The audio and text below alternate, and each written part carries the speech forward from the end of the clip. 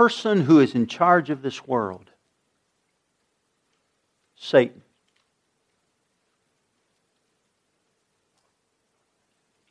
God tells us that the prince of this world is Satan. The one who is in charge of this world would like us to forget what we see on the screen. Would like us to hide that from our children. Don't talk about that brutality. Don't talk about that brutality with our neighbors. Don't remember how brutal it was. And yet Jesus, in His wisdom, knowing that this death was coming, made sure that He wrote words or spoke words or communicated words that would help those who would experience His death find hope. See, we don't like to think about death.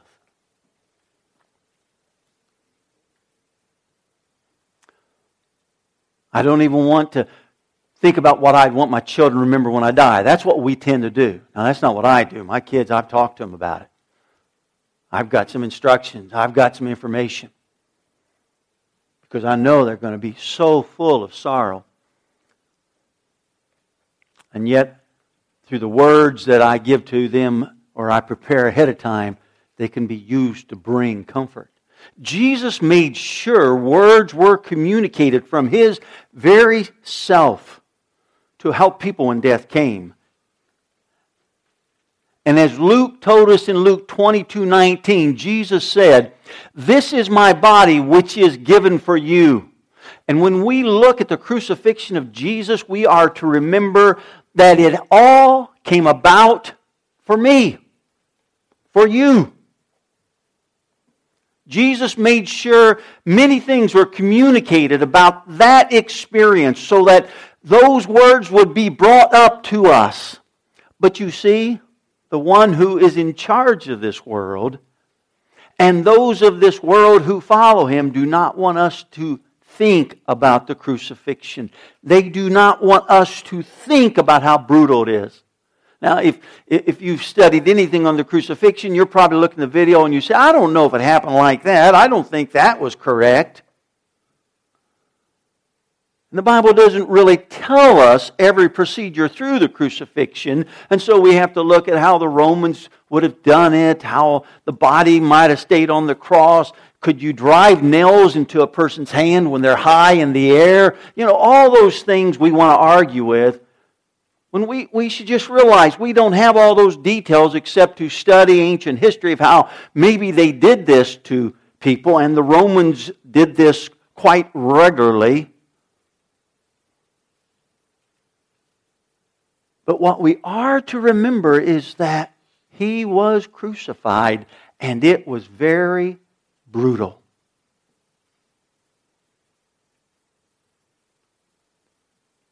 And people who do not want to believe in Him want to say, why didn't God, if He's so in control of everything, make it easier? Because you see, Jesus said before it happened that it would be for our sin. And that requires a sacrifice. And when we look at the crucifixion, we see the sacrifice. It's because of sin that Jesus faced the brutality of the cross. Our God stepped out of heaven, became like one of us, took on this physical form. Our God experienced a terrible treatment at the hands of His creation, like you and I. And He faced this brutality for one reason: to show us that the inflicted evil we bring into our lives can be overcome.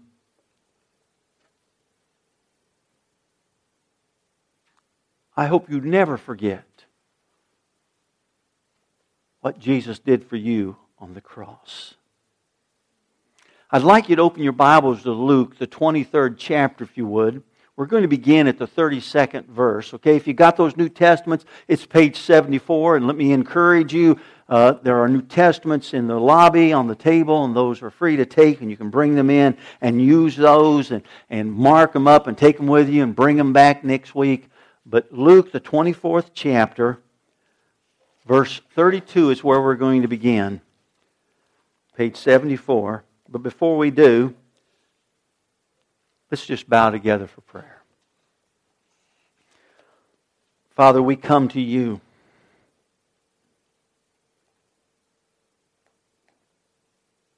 Who else can we come to help us with our lostness? Who else can we turn to help us with our sin? Who else can we turn to so that we can move from the past of wrong decisions and wrong actions into the light of your Word that you forgive us? As we look at these next few verses, God, help us to see your love and comprehend your compassion. Help us to realize that just as your Son gave Himself for us, we are to give ourselves for Him.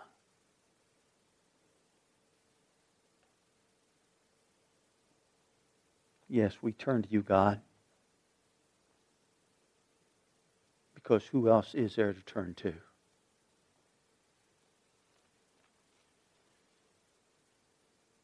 Father, we offer these words in the name of Jesus Christ our Lord. Amen. Look there at verse 32. Last week we got Jesus on the cross, and now verse 32 says, 2 others, both criminals, were led out to be executed with Him. And when they came to a place called the Skull, they nailed Him to the cross, and the criminals were also crucified, one on His right and one on His left. For the sake of time, Isaiah 53:12 tells us this was going to happen, that Jesus was going to die amongst rebels, sinners. And I call attention to that not to impress you with, boy, don't I know the Old Testament. I call attention to that because it's important that you and I realize that God is revealing to us. Isaiah is written 700 years before this occurs, with Jesus dying on the cross. God is telling us He can predict the future. God is telling us that He knows what is going to happen, because God wants us to understand that this book is His book. It is this book that we must know. It is this book we must read. It is this book that we learn from. You see, God gives us this information hundreds of years before it happens so that we can understand that everything that happened with Jesus is all according to God's plan. You can make your choices. You can choose to do what God wants or not do what God wants. But you cannot prevent God's plan from coming about. And He gives us these prophecies and these predicted future statements to make us realize He is in charge. And so when it says there's 2 criminals beside Jesus, God told us 700 years before He would die looking like the loser, dying with common rebels. It goes on in verse 34, Jesus said, look at this. Jesus said, Father, forgive them, for they don't know what they are doing. How amazing! How amazing! Do you hear His compassion? Do you hear His love? Can you comprehend this is God in the midst of the brutal treatment that we do?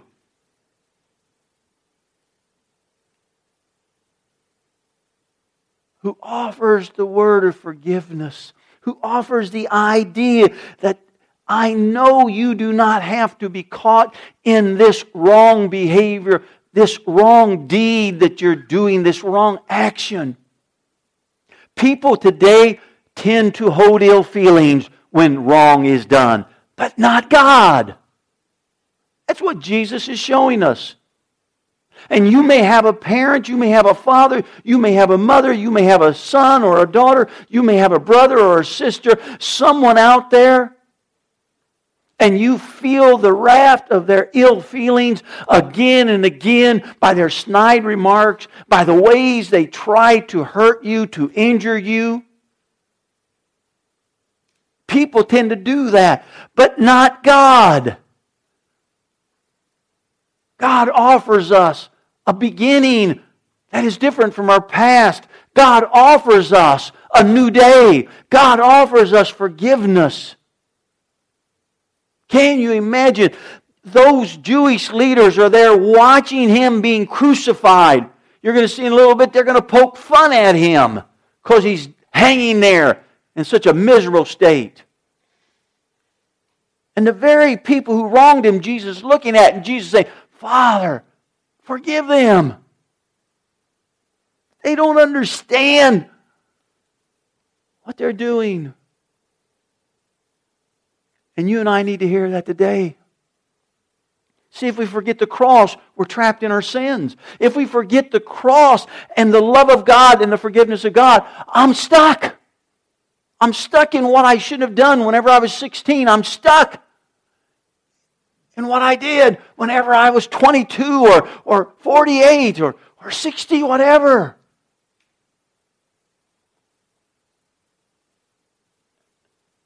God offers us forgiveness. If you have your worship handout, look at the first blank, the statement I had written there. There is nothing you can do. There is nothing you can do that Jesus can't forgive.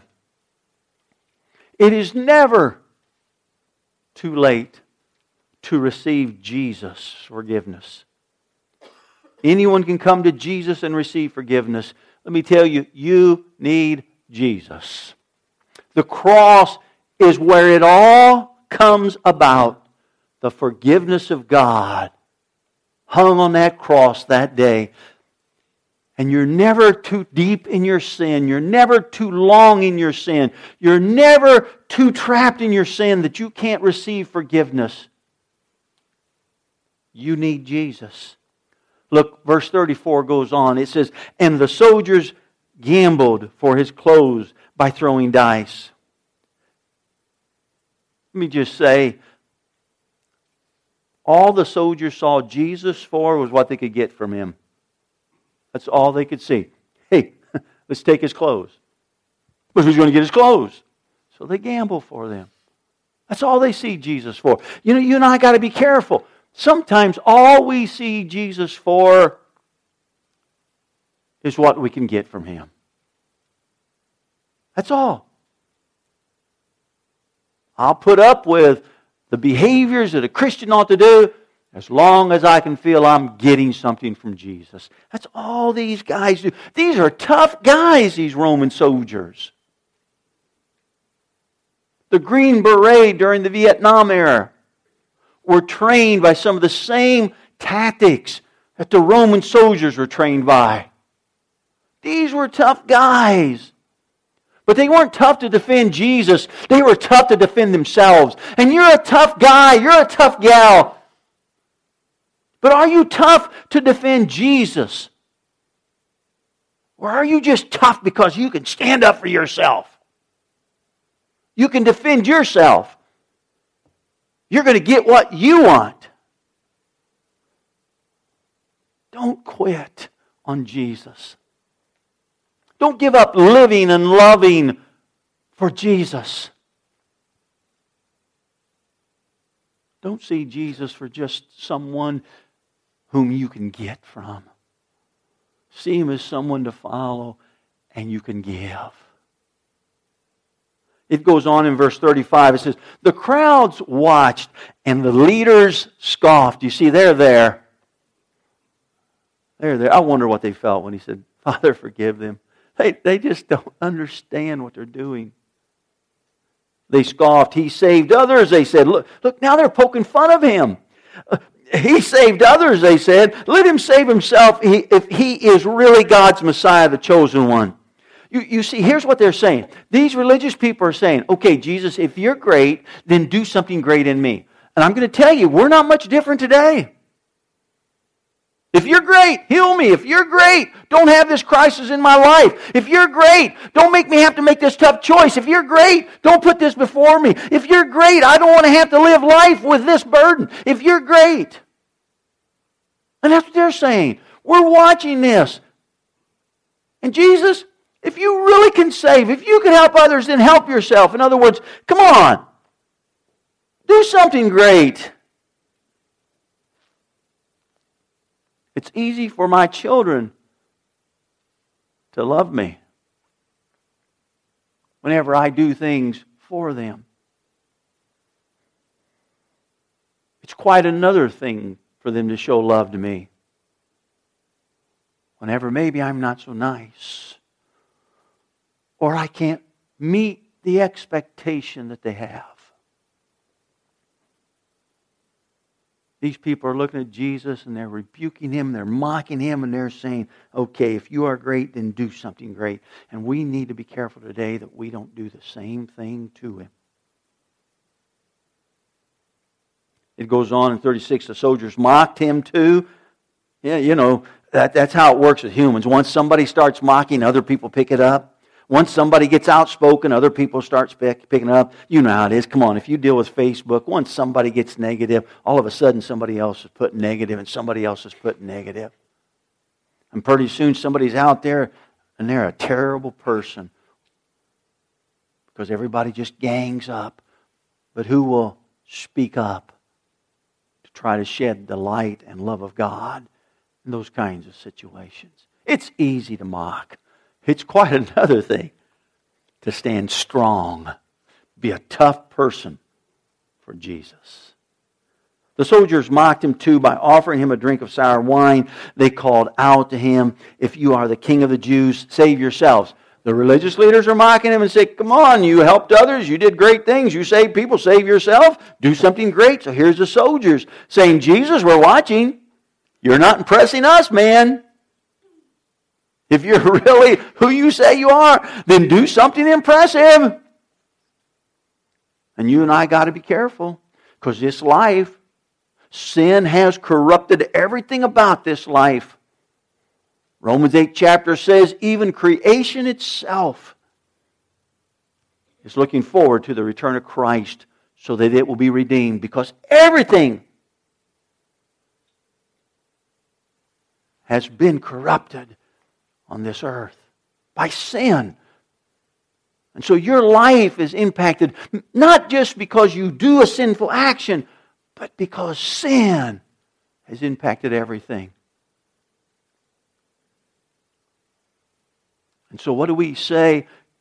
I'll hang out with Jesus as long as something impressive happens in my life, but let it be routine. Let it be not so impressive. I don't know about this. Some of us are no different than the soldiers that day.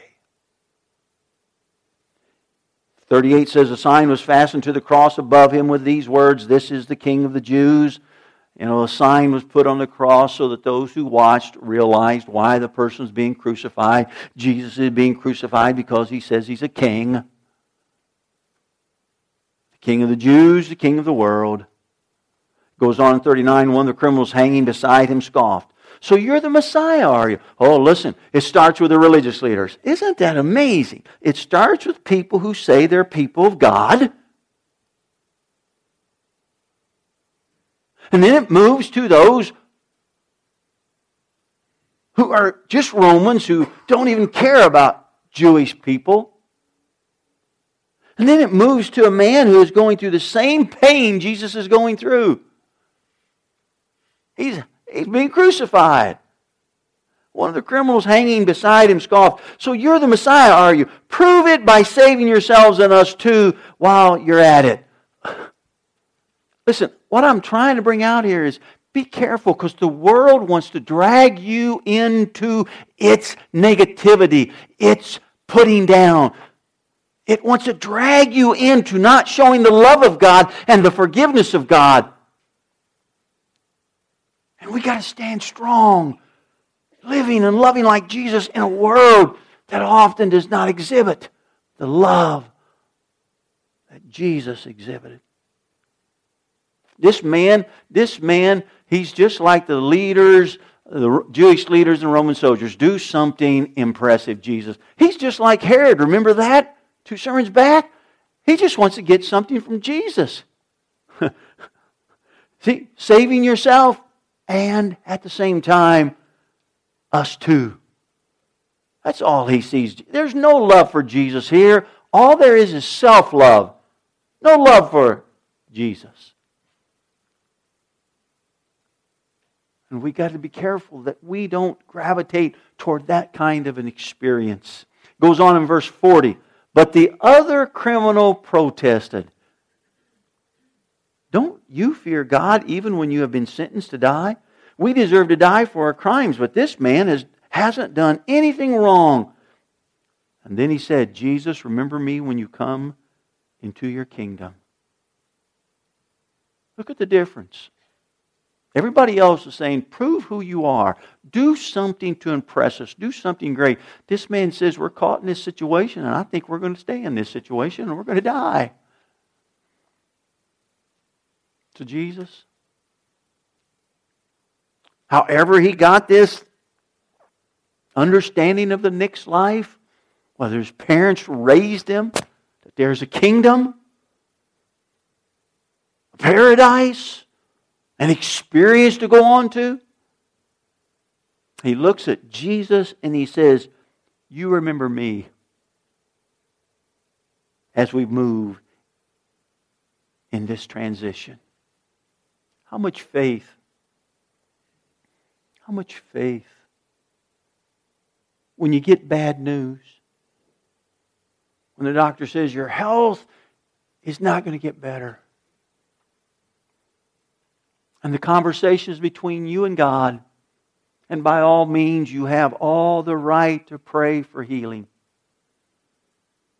But if you think death is not going to come, then you don't even read the Word of God correctly. Unless the Lord intercedes before your death and my death, we all will die physically. But all you can do is say, "Heal me, God." And you forget the words that says, "Father, remember me as we move on into your kingdom." You see, He doesn't leave us. And I could move from the death experience to whenever the finances aren't going to work out. You're never going to get richer. The increase in pay is never going to come. And yet the kingdom of God moves on, so you just got to learn to use what you have to exist as the kingdom moves on. That person's never going to love you again. That child may never come back, and as an adult might reject you. You should pray for God's intercession, but the kingdom of God will move on, and you need to keep your faith and learn how to cope and manage, honoring who your Lord is, living like Him, loving like Him, even in the midst of not being able to obtain that which you want. This man, you think he wants to die? But he hears these religious people. Look, this man's a Jew surely because Romans can't be crucified. So he's either a Jew or he's a non-Roman. And he hears these Jewish religious leaders mock Jesus. Do something great. Prove who you are. He hears these soldiers mock Jesus. You haven't impressed us yet, buddy. And he even hears this other guy saying, "Come on, give me something. If you are as great as you are, then save yourself. And by the way, just pull us down off the cross also." And this man looks at Jesus and he says, in his mind, apparently death is going to happen to all three of us. But I believe in you. And so I tie my future after death with you. And that's what you and I do when we put faith in Him. That's what we do. And that's hard for us because, you see, we can't understand what is after death unless we read in the Scriptures things that God tells us. And man, for eons of time, have tried to figure out what happens after we die. Some people are going to respond to Jesus in unbelief. I hope that's not you. Some people are going to respond to Jesus in belief. I hope that is you. We see it right here at the cross. Look at 43. And Jesus replied, I assure you, today you will be with me in paradise. Jesus never lets down anyone who places their faith in Him. That's all you need to remember right there. 44, by this time it was noon and darkness fell across the whole land until 3 o'clock. The light from the sun was gone and suddenly the curtain in the sanctuary of the temple was torn down the middle.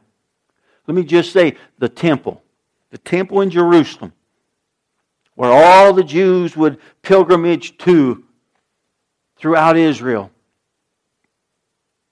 The temple had three sections, basically. It had the courts for the people. And I can impress you by trying to describe the courts of the Gentile and the courts of the late, but that's not important. It had 3 sections. The courts where the people hung out. And then it had the holy place. And only the priest could go into the holy place. And then it had the most holy place. And only the high priest could go into the most holy place. And once a year, the high priest would go into the most holy place, or the Holy of Holies, sometimes we refer to it as. And he would offer sacrifice for the sins of the people once each year. And there was a curtain. Jewish history. Well, Old Testament tells us about it. A curtain between the entrance into the Holy of Holies, the most holy place, and the holy place. The curtain was 30 feet wide. The curtain was 60 feet tall. Now think about that. Only one person's going behind it. There's going to be a crowd of people trying to break through. Why so wide? Why so tall? Because it represented the barrier. Because God dwelt in the most holy place. That's where the Ark of the Covenant would have been. And only the high priest could go in there to offer the sacrifice for the sins of the people. And this curtain is torn in two. God tears it in two. Because, see, this curtain represented the separation of humanity from God's presence. And in the death of Jesus, the curtain tears in two. God says, anyone can enter the Holy of Holies. Anyone can enter the most holy place, which is a personal relationship with God Himself. And you know, when sin seems to take charge of your life, you don't feel like you deserve to go into that holy place. When you can't get free from the conflict that sin brings in your life, at times you feel like you don't have a right to go in that most holy place. Why would God even want you in His presence? But the death of Jesus destroyed the barrier. And through Christ, any of us, the most vile of sinners, your ex-mate, that person at work that you just literally can't stand, that person who's ruined your reputation, whoever you might consider the most vile person, because of what Jesus did on the cross, God makes it possible for that person to come into a relationship with Him. Now people can approach God directly through Jesus Christ. It's not through me. It's not through a building called a church. It's through the person of Jesus Christ. The only reason we do this is because we learn that God did this with His people in the book of Acts as He developed His church, because we need one another. My life without you will begin to have difficulty. Your life without Christians will lose its encouragement. That's why the Bible says in the New Testament not to forsake coming together like this. Within 30, 50 years, there's Christians who say, I don't need to be with other Christians at church, as we call it. They would have just called it getting together. And the Bible says, don't forsake that. Joining together, but encourage one another. We need the encouragement. It goes on in 46. Then Jesus shouted, Father, I entrust my spirit into your hands. And with those words he breathed his last. And when the Roman officers overseeing the execution saw what had happened, he worshipped God and said, surely this man was innocent. All I can say about this Roman soldier is this. He watched it all. And he watched Jesus, apparently. He watched it all. And he watched Jesus. And he sees Jesus not speaking bad toward the Jewish leaders. He watched Jesus' reactions toward them. He watched Jesus' reaction toward that criminal who said, remember me.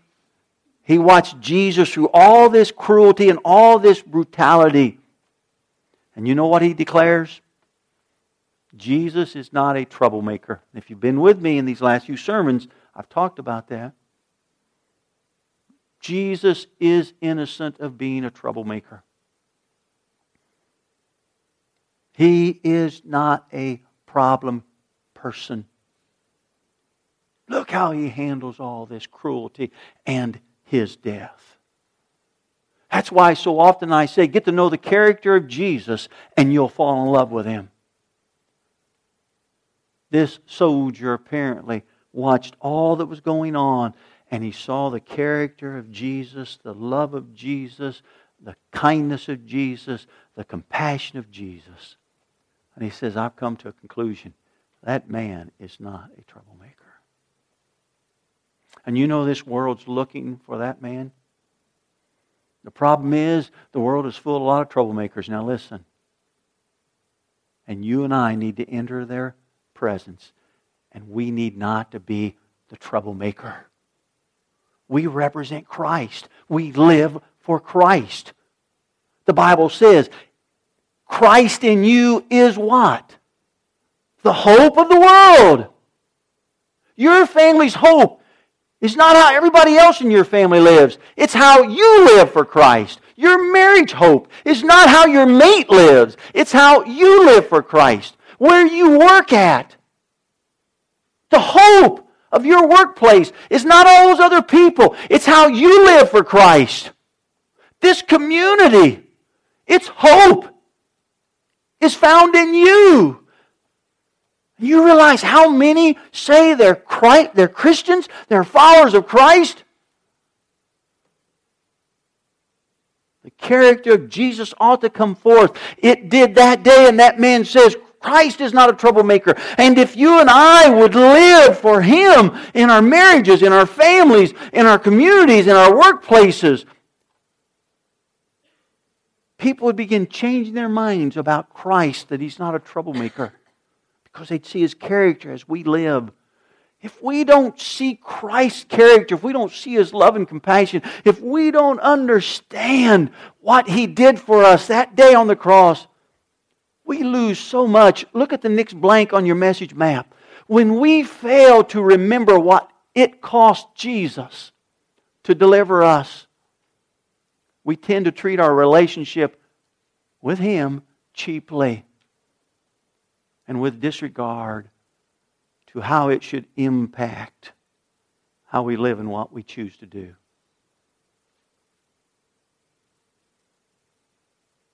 I could treat my wife terrible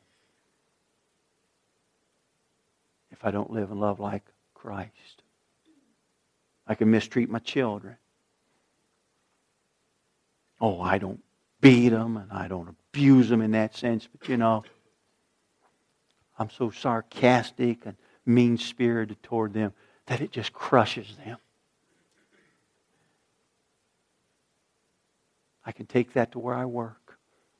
I can do that through technology. when we forget what Christ did for us, we tend to treat that relationship very, very cheaply in regard to how I am to live, how my life should be impacting the lives of those around us. Goes on in verse 48, and when all the crowd that came to see the crucifixion saw what had happened, they went home in deep sorrow. But Jesus' friends, including the women who had followed him from Galilee, stood at a distance. Many watched that day, okay? Some of them believed in Jesus. Some of them didn't believe in Jesus. Some of them said, I didn't cause this to happen. I was just in town and thought I'd come down and see what's happening. And there's some of us who say, listen, I'm not a bad person. I don't oppose Christianity. But really, I don't get involved with the cause of Christ. I'm not a bad person. I'm just sort of indifferent. I'm just watching. I come whenever I want to come. I look at the few Christians I look at. What I end up doing is I'm just an observer. And you are because, listen, you make your decisions based on your internal judgment, not the love of Jesus Christ. Yeah, many watched. Some left with great sorrow. Some, just another day in the life of the people in Jerusalem. Look at your screen again. On your message map. No, the screen. Look at Matthew. Let's go to Matthew first. Anyone who isn't with me, Jesus says, opposes me. You see, you can't stay neutral. And anyone who isn't working with me is actually working against me. It's impossible to stay neutral when it comes to Jesus. It is. I either love or I don't. I can't play it middle of the road. I'm either for Christ or I oppose Christ.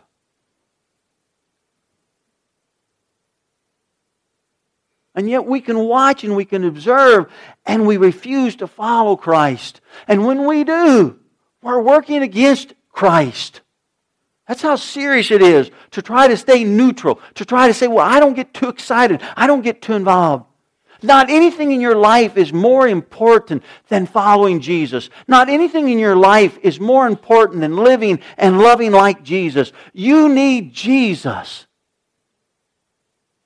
And Satan will get as much as he can into your life to pull you away from that, to get you so occupied. You will say, I know I need Jesus, but I don't have. And you won't take the time. And you oppose him then. You're either for him or you're against him. Christianity is unlike the world religions. It is not a philosophy. It is not a theory. It is not an ideology. Listen, Christianity is about a person. And that person is Jesus Christ. And people who claim to be Christians are not about some kind of theology or some kind of ideology or some kind of theory or some kind of philosophy how to live. They are about a person, Jesus. Living and loving like Jesus. That's the difference between Christianity and the world religions. Jesus died for our sins. He died for the entire human race so that we might know Him in a very personal way. There is not anything in your life more important than Jesus. The most important decision you will make in your life, listen, is not who you will marry. And I think that's extremely important. I might put that on the list of the second most important decision. You may have a different one. But I'm going to tell you it's not the most important decision. The most important decision you make is who you will worship as your God. The most important decision you will make is who you will follow and live like and live for. And some might say, oh no. Look at the next blank on your worship handout. The most important decision you will ever make is who you will worship. Who is your God? And some of you say, well, it's God. But when you look in the mirror, listen to me, when you look in the mirror, you're looking at your God for many people. You see, because when you look in the mirror, you're looking at the person who has the highest authority in your life. When you look in the mirror, you're looking at the one you trust the most. Your decisions are all about you. When you look in the mirror, you're looking at the person who becomes the judge of your life. When that's true, then you know who's God. When that's true, you know you are God. Every one of us has to decide who we're going to follow. Every one of us has to decide that I cannot help myself. And you know, the more years you live and the more years you look at you being God, you know you can't help yourself. But the problem is, you've been digging a hole. And you just keep digging it. And that's crazy. To know you're in a hole and you just keep digging that hole. The sane person gets out of the hole. Jesus Christ is the way. The key to life's fulfillment and contentment is to follow the correct God, to follow Jesus Christ. The key to life's fulfillment and contentment is to live and love like Jesus. The key to life's contentment, now listen to me, to life's fulfillment, contentment, is to marry someone who also will follow the correct God, who will follow Jesus Christ. The key to life's fulfillment and contentment is with that mate that you marry, that both of you follow the correct God, you follow Jesus Christ, and you raise up children. Listen, you raise up children that learn. You don't follow automobiles. You don't follow pleasure. You don't follow whatever it is, but you follow the correct God. You follow Jesus Christ. The key to fulfillment and contentment in our lives is that we raise up a family that learns to follow Christ, to live and love like Jesus. And then, listen to me, we trust God that through the years, He will raise up descendants of ours who will demonstrate who the correct God is in their life. That Jesus Christ is who they follow. Many of us know the difficulties that take place in our families. And we can't understand, why does Dad act like that? Why does Mom act like that? Why does brother do that? Why does sister do that? Why does son do that? Why does daughter do that?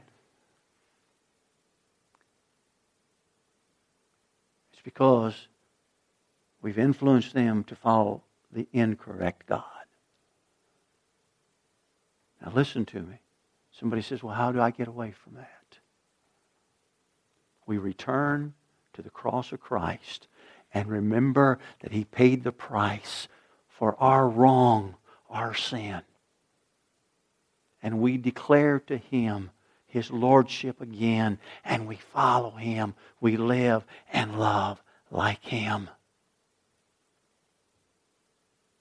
You want to pass on a legacy of following Jesus Christ, following the correct God? Then today, don't care what happened yesterday, today begin living and loving like Jesus. It's infectious. Like it was to that Roman soldier who saw the character of Christ. It will impact the people you're married, the person you're married to, the children you have, the people you work with. Matter of fact, look on the screen. Paul tried to communicate how important it was. He said, I pass on to you. He wrote this 22 years after Christ. Okay? He says, I pass on to you what was most important and what had also been passed on to me. Christ died for our sins, just as the Scripture says. Paul is saying, I'm going to tell you the most important thing is don't forget the cross of Christ. It's the driving force. His forgiveness in my life brings my forgiveness into my marriage, my family, my relationship with all people. He goes on, He was buried, He was raised from the dead. We're going to get to that in Luke. On the third day, just as Scripture says, He was seen by Peter and then by the 12. And after that, He was seen by more than 500 of His followers at one time, most of whom are still alive, though some have died. Then He was seen by James and later by all the apostles, 22 years after Christ. People could go up to Paul and say, who are some of these 500? People could go up and they could talk to some of these people who Paul would call attention to. 22 years they can check it out. You and I can't. We're 2,000 years removed. But there in that location, 22 years later, Paul said, I'm telling you, I want to remind you, Christians, I want to remind you people, the most important thing is the cross of Jesus Christ and that He offers us new beginnings. And the evidence is His resurrection. And that evidence of the resurrection is the testimony of those who saw Him. Go ask them. Go ask them. Today we can't go ask them. You know who we go ask? People who want to know about Jesus. If you and I show the love of Jesus, we live like Jesus, people will come and ask us, how can you believe? Why do you believe? And we begin giving our testimony, just as Paul was wanting them to do that. Look at the next scripture from the book of Romans. This is written 25 years after Christ. Paul wrote, so just as sin ruled over all people and brought them to death, now God's wonderful grace rules instead, giving us right standing with God and resulting in eternal life through Jesus Christ our Lord. You are a sinner. I am a sinner. Jesus Christ is Lord. Every sinner that will connect their future with Jesus Christ as Lord, who will turn from their sins and commit themselves to the Lordship of Christ, will know eternal life. Eternal life is just not dying and going to heaven. I'm sorry if you grew up in a church. That's all we said it was. Eternal life is a relationship with God that begins when you say, I'm sorry for my sins. I turn to Christ who died for me as my Lord. You begin experiencing a relationship with God. God loves you and God wants that relationship. Paul was encouraging people who heard this to turn to Christ. God is waiting for people. Matter of fact, Peter tells us the only reason Jesus hasn't come back is because God is being patient, wanting to see people come to Christ and to salvation. And today you can come to Christ. Look at the last blank on your worship handout. The only thing worse than what Jesus suffered on the cross is what a person will suffer if that person does not belong to Jesus. I say it again. You need Jesus. And today I invite you to become a follower of Jesus. Turn from your sins and turn to Christ as Lord. I'm going to lead us in what I call the prayer of faith. It's a prayer that many of us have prayed. Oh, the words might be a little bit different, but it's a prayer that just says to God, you know, God, I believe that I'm a sinner and I'm sorry. I believe Jesus is your Son who died for my sins. And I want Him to be Lord of my life. If today you need to pray that prayer, then I invite you to do it. I'd like everybody just bow their heads. I'm going to say the words. You say it with your mind's voice to God.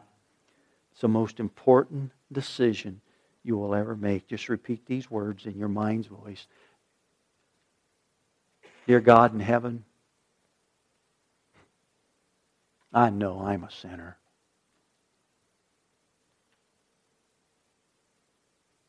And I am sorry for my sin.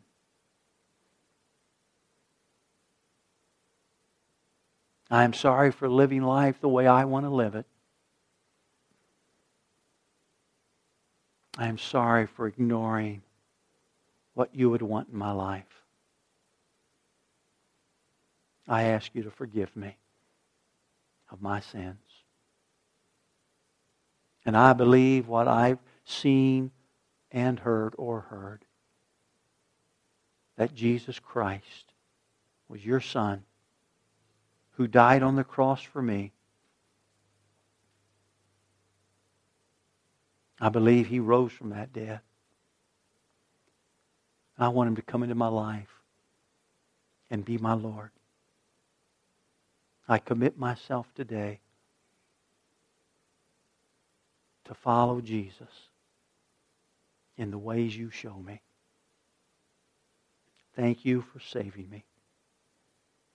In Jesus' name, amen.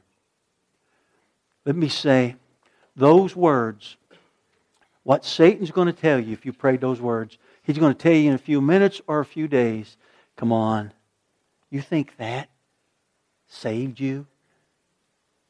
Come on. Matter of fact, you're going to do some sin. He's going to say, you think you really meant it? See, he's going to cause all kinds of conflict about your relationship with Jesus. So I'm going to ask you right now, you see, because we're just a few seconds from that prayer. If you prayed that prayer, did you mean it? And if you meant it, God knows and you know. And I'd recommend you write down today's date inside a Bible. And you just remember some of the words you prayed, you write those down. And when Satan tells you, oh, you must not have meant it, you just open it up and you read it again. And let God warm your heart, because you know on this day, March 16th, whether you meant it or not. And listen, God knows you meant it. All Satan wants to do is cause you to doubt it. When my son was 16 years of age, he came with a very heavy heart and said, how do I know I'm a Christian, Dad? I said, that's a good question. Why do you ask? Sometimes I wonder. I wonder if really I am a Christian. I says, yeah, I can understand the feeling. I said, hey, what you do? I got all my children in our living room. I said, you go get our memory book. You know, you got a book, got pictures and some memories. And he went and got it. And he brought it back. By that time I had everybody. Laura, others were kids. I said, now, in there is a page where you wrote what you did when you asked Jesus in your life. I think he was like 10 years of age. He found that and he began reading it and he started crying. And then I just talked to him about how Satan wants to cause us to doubt when God just wants to reassure us. I talked about why that's so important that we stay close to God's people. Because if we get alone, Satan will just fill our minds full of our wrong decisions, our unworthiness, that we'll start throwing off the things God wants to stay permanent in our life. So I said, you know what you need to do? Now you need to take that, write it in your Bible. And every time you change your Bible, you rewrite that. And when Satan comes and says, you're not a Christian, you look at that. Because you see, and it was in his own handwriting. That day when you wrote that, I said, do you really mean that, son? And you said, yes. And you just tell the devil, I know what happened when I was 10. Don't ever forget the cross. The cross will keep you sane. The cross will bring you peace. Don't ever forget the cross. The cross will make possible your life's contentment. You keep worshiping the correct God. You keep following Jesus. And you'll find the path through the conflict in this world. Let's bow together and then we're finished. I'm going to pray. Father, thank you for these words.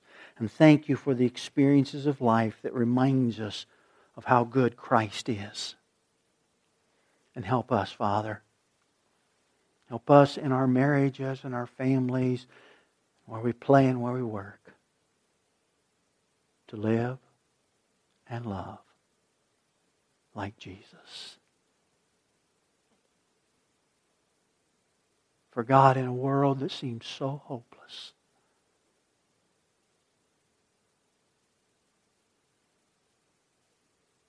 hope of the world. You tell us, it's Jesus in us.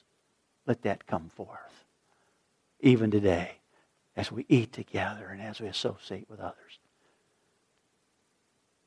We ask this so that Christ will be glorified. Amen.